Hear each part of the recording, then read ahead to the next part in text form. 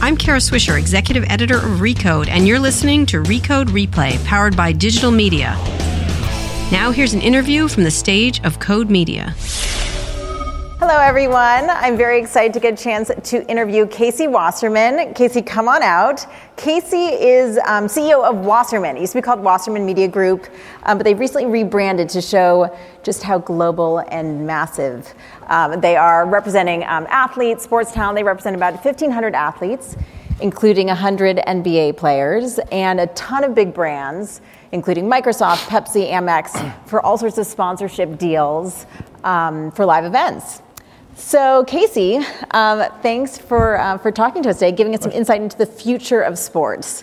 So, last night we heard from John Skipper, and he said he believes ESPN, the health of the TV bundle, it's all very strong, and sports will be a protected part of the TV bundle for a long time. Do you agree?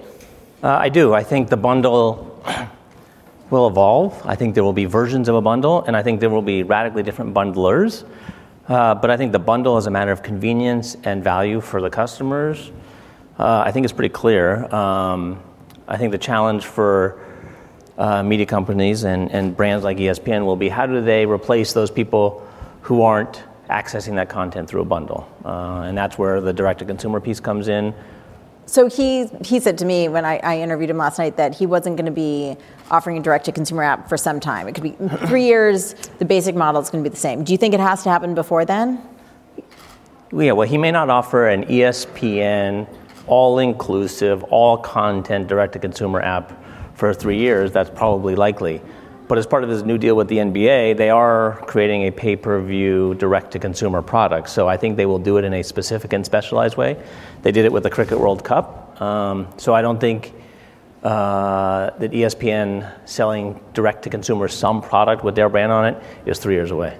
So this morning, Bob Bowman was on stage talking about going direct-to-consumer. They're going to be bidding for rights against ESPN.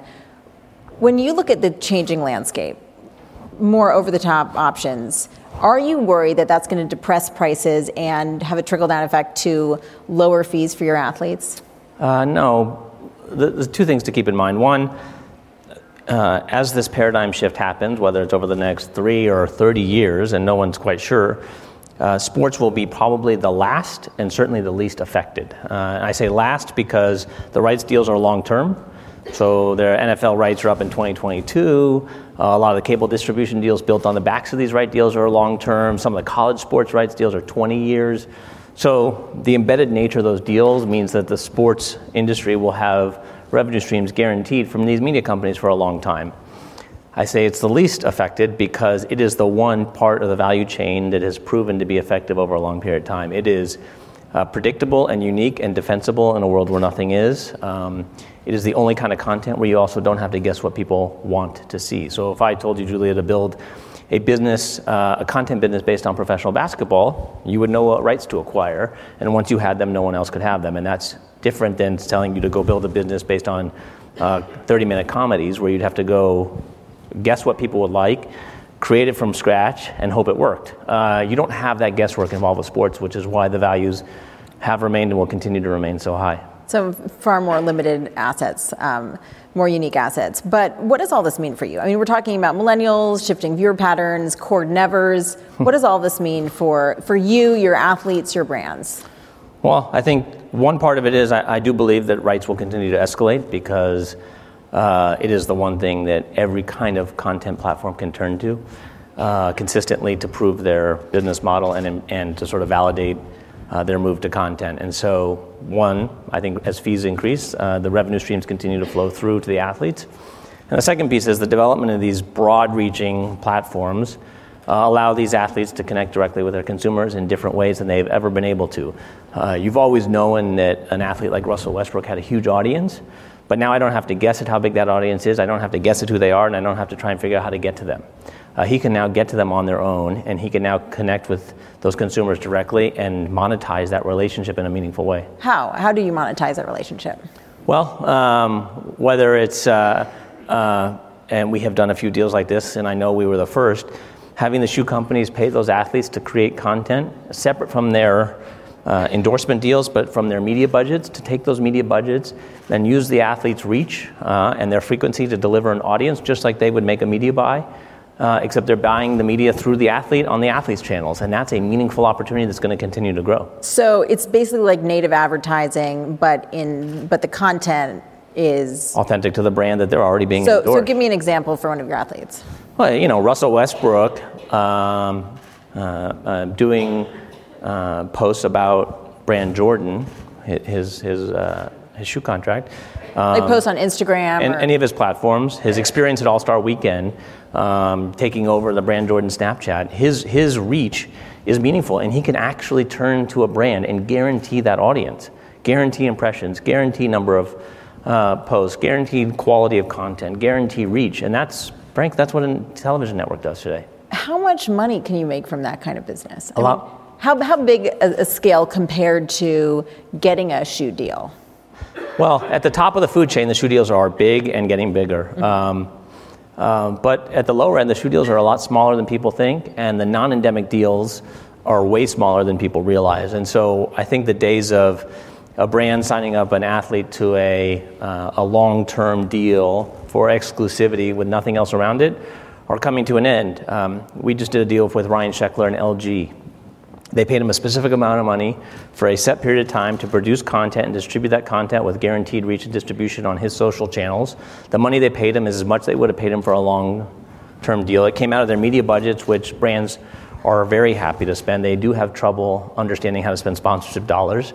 And he did that, and it was exclusive for a defined period of time, and then he's free to go do what else he wants. And I think that is becoming the norm, and frankly, we think that it's a huge opportunity for athletes. How many of your clients do those kinds of deals, and how many do you expect to down the road? Well, hundreds do those deals on a yearly basis.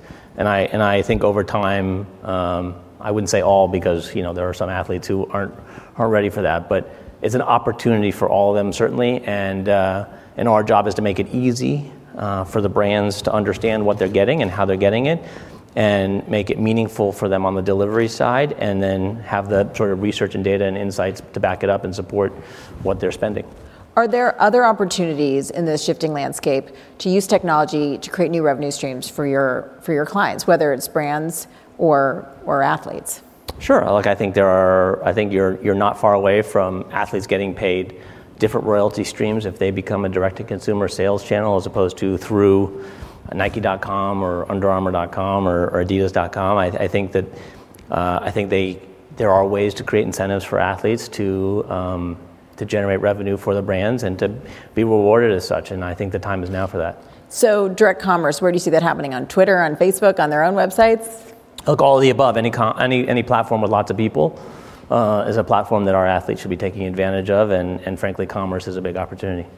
You have a particular focus on the NBA with, I believe, 100 NBA players who you've done deals for. NBA has a deal with Twitter, distributing clips, et cetera. What do you make of that deal? Well, I think the NBA has been extraordinary in its use and embrace of social media. They are by far the leader in professional sports. They should be applauded for it, and I think you see the conversation around a weekend like you just had in the NBA All-Star, where you had incredible moments in the dunk contest, you had an incredible and an exciting game, you had Kobe's last All-Star game, you had all those things happening, and the conversation, you could have followed that entire experience on Twitter and gotten a pretty good sense of what it was, and that's because the NBA has embraced those channels. It's the only truly global sport we have that's sort of natively American. And I think it's created more opportunities, and those opportunities in terms of exposure just accrue to the teams, to the fans, to the athletes, all the way through. Facebook has been making a big push to be more part of that public conversation. And they launched the sports stadium and all this stuff. Do you think they are going to beat Twitter at this? They certainly have more users. Yeah, look, I obviously played with a sports stadium experience. It was okay. I think it's got a long way to go. But ultimately, I think what is valuable about sports is not just the spoken word, but the video and the experience of seeing it. And so no one has done a great job of captivating a virtual experience around a sporting event that makes people feel like they're not missing out on something on another platform. And it's early days, and that will develop and continue. But look, Snapchat stories and and Twitter Moments, I think, have become really interesting ways to watch highlights of an event that didn't exist a couple of years ago. So a second ago you said now it's possible to really keep up with what's going on with the game without watching TV, without being on any other platform, just to be there on your phone. So that means that those people could be not paying a cable bill and also not contributing towards the ratings to help with advertising. What does all of that mean for what we were talking about at the beginning of this conversation, which is sort of the future of that traditional TV platform? Well, look, the ratings for an event the ratings in an event compared to the number of people who are watching or following it have always been a disconnect, right? So if the number of people watching a basketball game or on a weekend are 3, 4, 5 million people, there's a lot more people who have read about the game in the newspaper, who have watched highlights on SportsCenter, who have followed it now on social media. And what social media has done is made that audience bigger. So I'll actually tell you that the people watching are almost a completely different audience than the people following. And I think the real challenge that people haven't talked about for ESPN is how does SportsCenter evolve? I mean, SportsCenter is what we all grew up on. It is the thing everyone aspires to in the sports business outside of live programming. And so how does SportsCenter evolve to stay connected when you're not waiting until 8 o'clock LA time to see the highlights when you've now gone on Twitter to see the highlights, or Snapchat or Facebook or whatever the platform is? That's an interesting conversation to be had and an interesting challenge that that ESPN will have to handle and not a lot of people are talking about. So what's your prescription? What would your advice be? Well, I don't get to sit in John Skipper's seat, thankfully. I think ESPN is in a really strong position because it owns a lot of the broadcast rights, and owning those broadcast rights are a wonderful first step to exploit those rights on a continual basis. I don't know that that's going to exist always on an ESPN app or an ESPN-controlled environment, and my guess is they're going to have to think about how they exploit that opportunity outside their four walls in a significant way. So what about SportsCenter? In a land of ubiquitous data, you could get scores whenever, wherever you want. What should SportsCenter be? Well, I mean, that's an experiment that they're with. I mean, what they're doing at night with Scott Van Pelt and making it more of a nightly show as opposed to just a sports show. It will definitely have a place in society, but it may not serve the role it has in the past. And it's no different than, you used to watch Headline News. I don't think Headline News is even a channel anymore. So what it was doesn't mean it's what it's going to be, but ESPN as a brand is second to none in the sports business.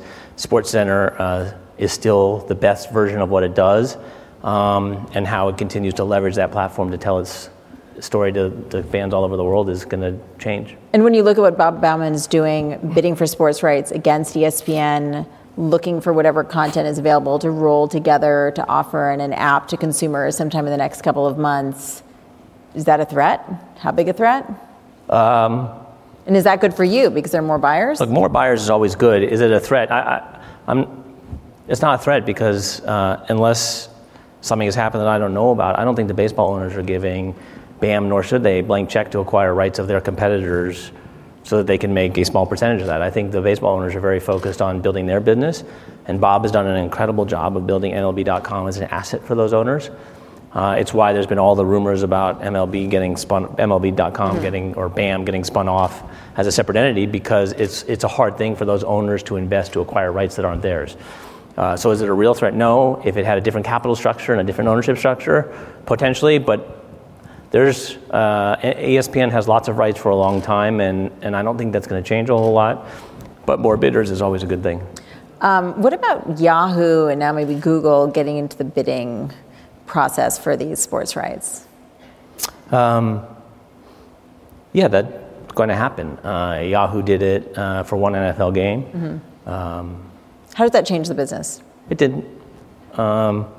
I didn't really understand it from Yahoo's perspective. The NFL was experimenting, and I give them credit for taking that chance. And they look at that Thursday night as the league has said to Kafka on his podcast, right? That's their risk equity, is that Thursday night broadcast, and then they're going to take some chances, and that's something the NFL hasn't historically done, and so I applaud them for doing that. But one game once, not moving the needle. And this concept of streaming all the games or all Thursday night games is interesting, and certainly creates an interesting dynamic in 2022 when their rights are up, because they will have developed at least one and maybe more bidders for their rights, which as the NFL is pretty good at, is good for their business. So tell us a little bit about how your business is changing. Half of your business is representing athletes. The other half is working with brands. Yep.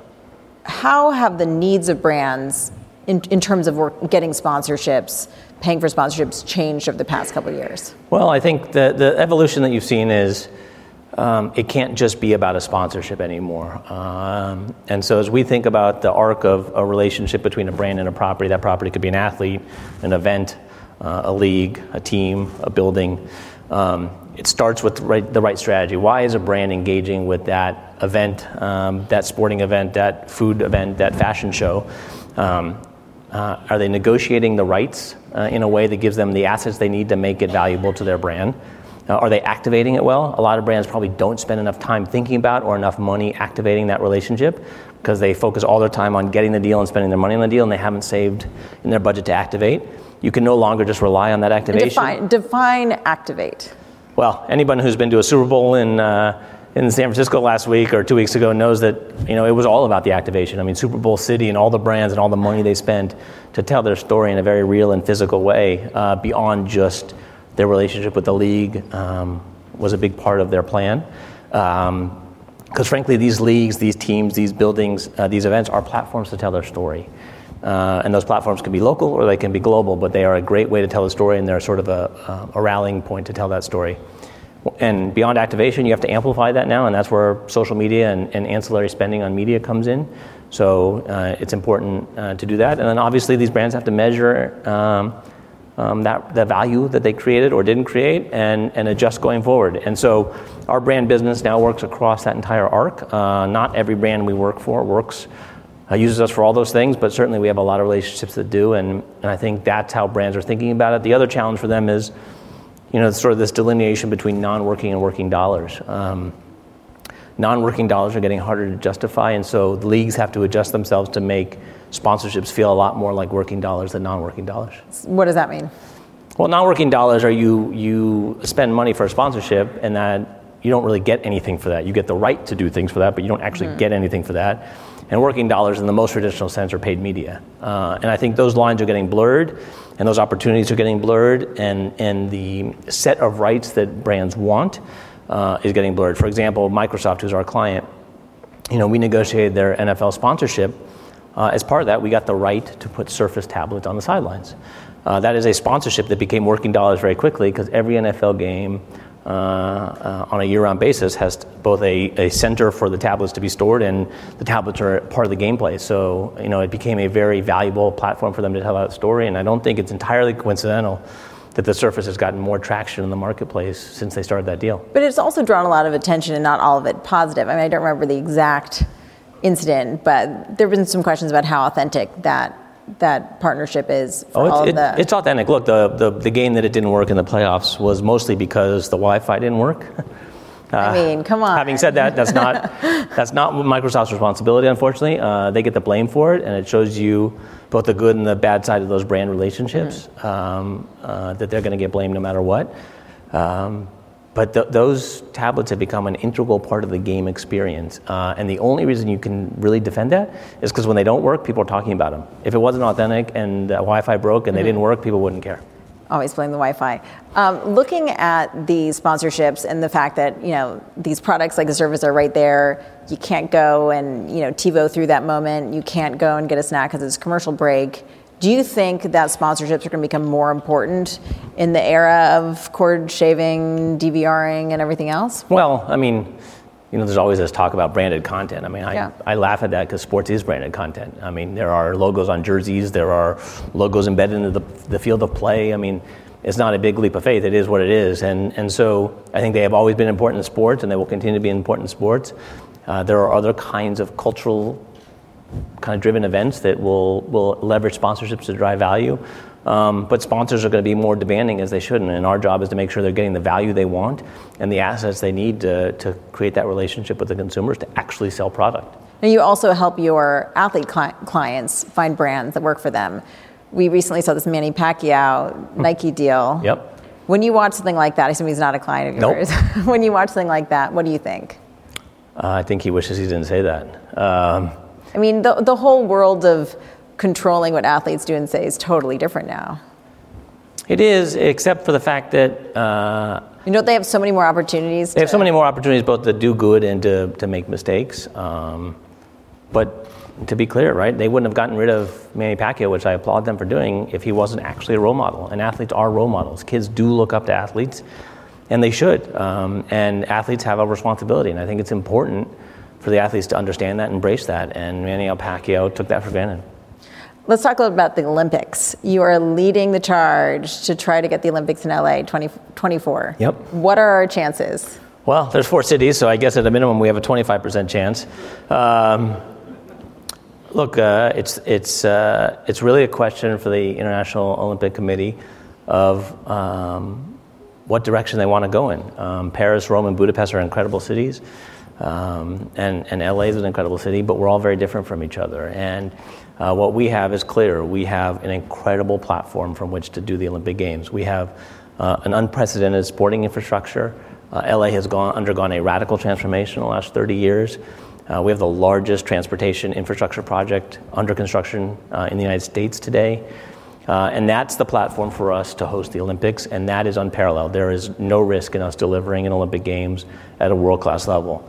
And then on top of that, you have a culture of creativity and innovation in California, in Los Angeles, and Southern California that is unprecedented in the world. The Recode conferences are in Southern California for a reason. Not just the weather. Well, the weather too, but our slogan is follow the sun, so we do embrace the weather in Southern California. But it's not just because of the weather. Those companies aren't here by accident. Snapchat isn't in LA by accident, right? Apple, Google, Facebook, Twitter aren't in California by accident. SpaceX isn't in Southern California by accident.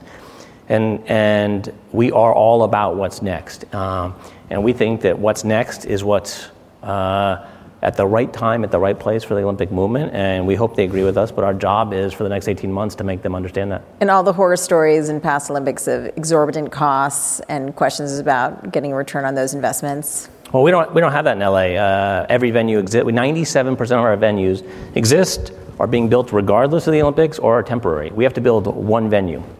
And that's unheard of. Our Olympic Village exists at UCLA. When President Thomas Bach, who's the head of the IOC, was in LA a couple weeks ago, I took him to a dorm room. And I just couldn't believe the quality of the dorm room, and it exists today, and it's only going to get better.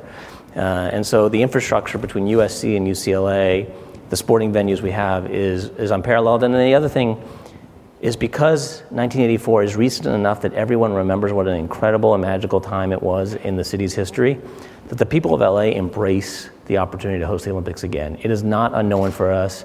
It is not scary for us. And it is something that really was a tremendous impact on LA and will be again in 2024. You've referenced technology a couple times. What's the tech impact or the tech benefit to the games in LA?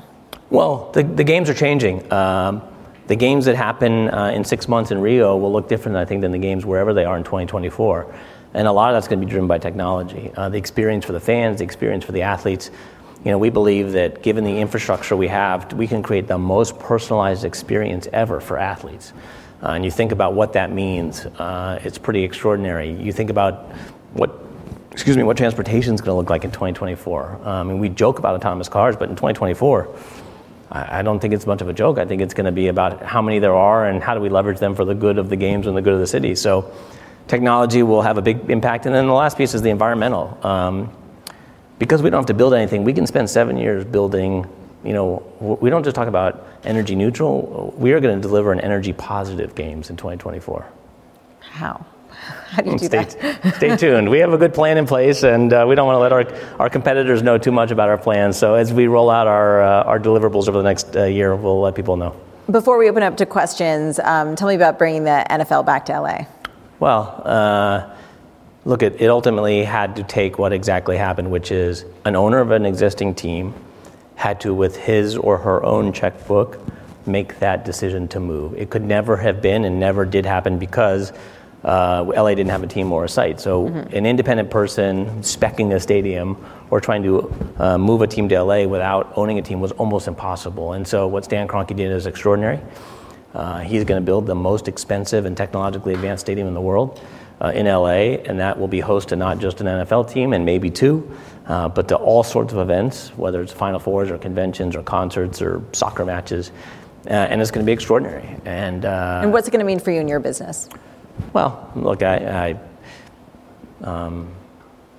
our business, in the Olympic bid, it'll be good for an Olympics for sure. And in our business, I think it's just another validation of LA's place in the world and in sports. Good opportunity to open up for questions. I can keep going if they're done. Here's one right here. I'm Jennifer from KCRW. So Casey, I want to ask you, esport athletes, is that your next frontier?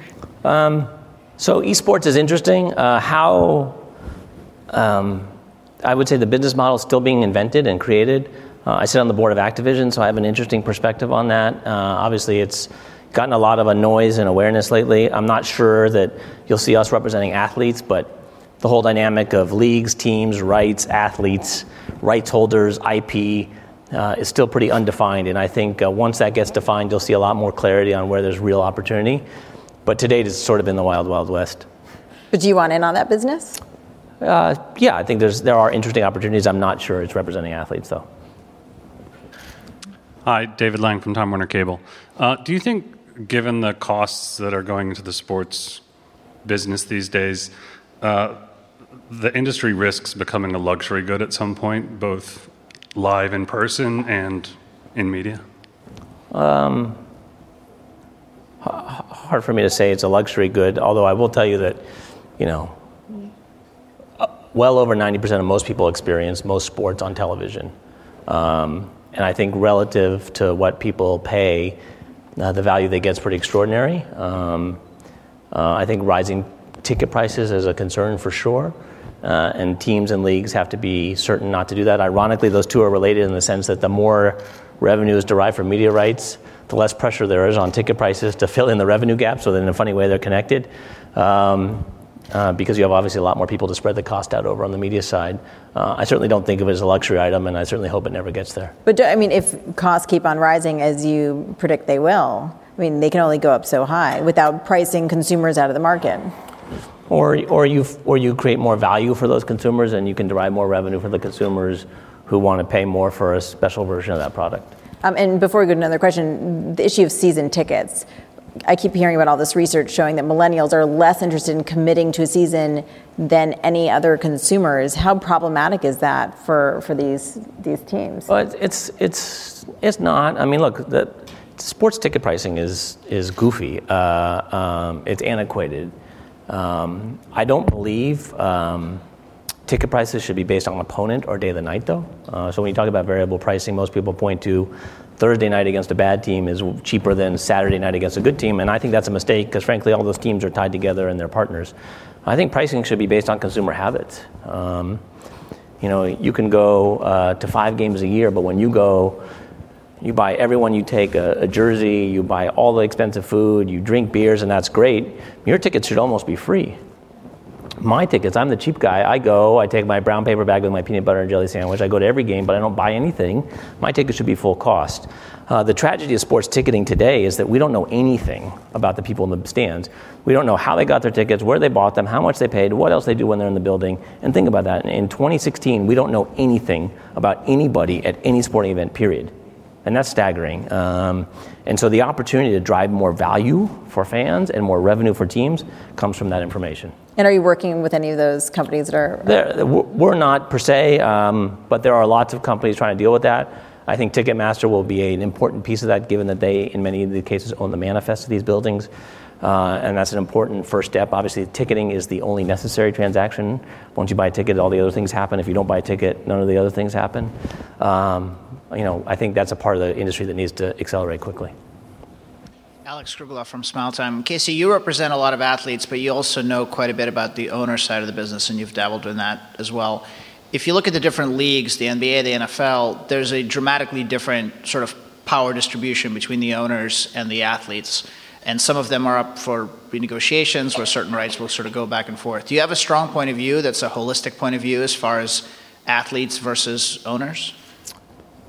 Well, I think the first mistake is I'm not sure it should be thought of as athletes versus owners. I think they should be thought of as partners in a common enterprise. And frankly, if you look at what the two leagues you referenced, the NBA and the NFL, have done, is they've generated more revenue for the common enterprise, and that common enterprise has benefited both athletes and owners. And so I think that hopefully the days of owners and athletes going to war for pennies is over, and what they should be doing is working together to create lots of dollars for their common good. And I think you've seen that trend in the last bunch of years. It doesn't mean there won't be fights about very specific issues about how the systems work, and there should be.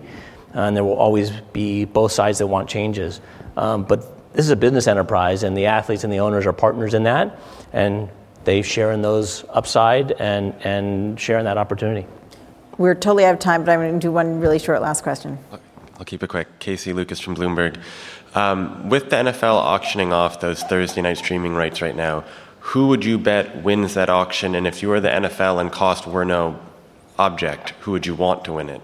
Answer in 140 characters. Yes, I can't answer because I'm representing one of the bidders, so I won't answer that question. But I will tell you, my guess is the NFL is going to focus on a partner who helps their business meaningfully. I don't think, relatively speaking, the dollars should be driving their decision. I think they're going to make a decision based on brand and partner and platform and reach and building a better experience. And I don't think it's about incremental dollars, because relative to the rest of the dollars the NFL is getting from the media rights, it's a rounding error. And remember that you do have a hand in that game. Casey Wasserman, thank you so much. Really appreciate it. Thanks for listening to Recode Replay.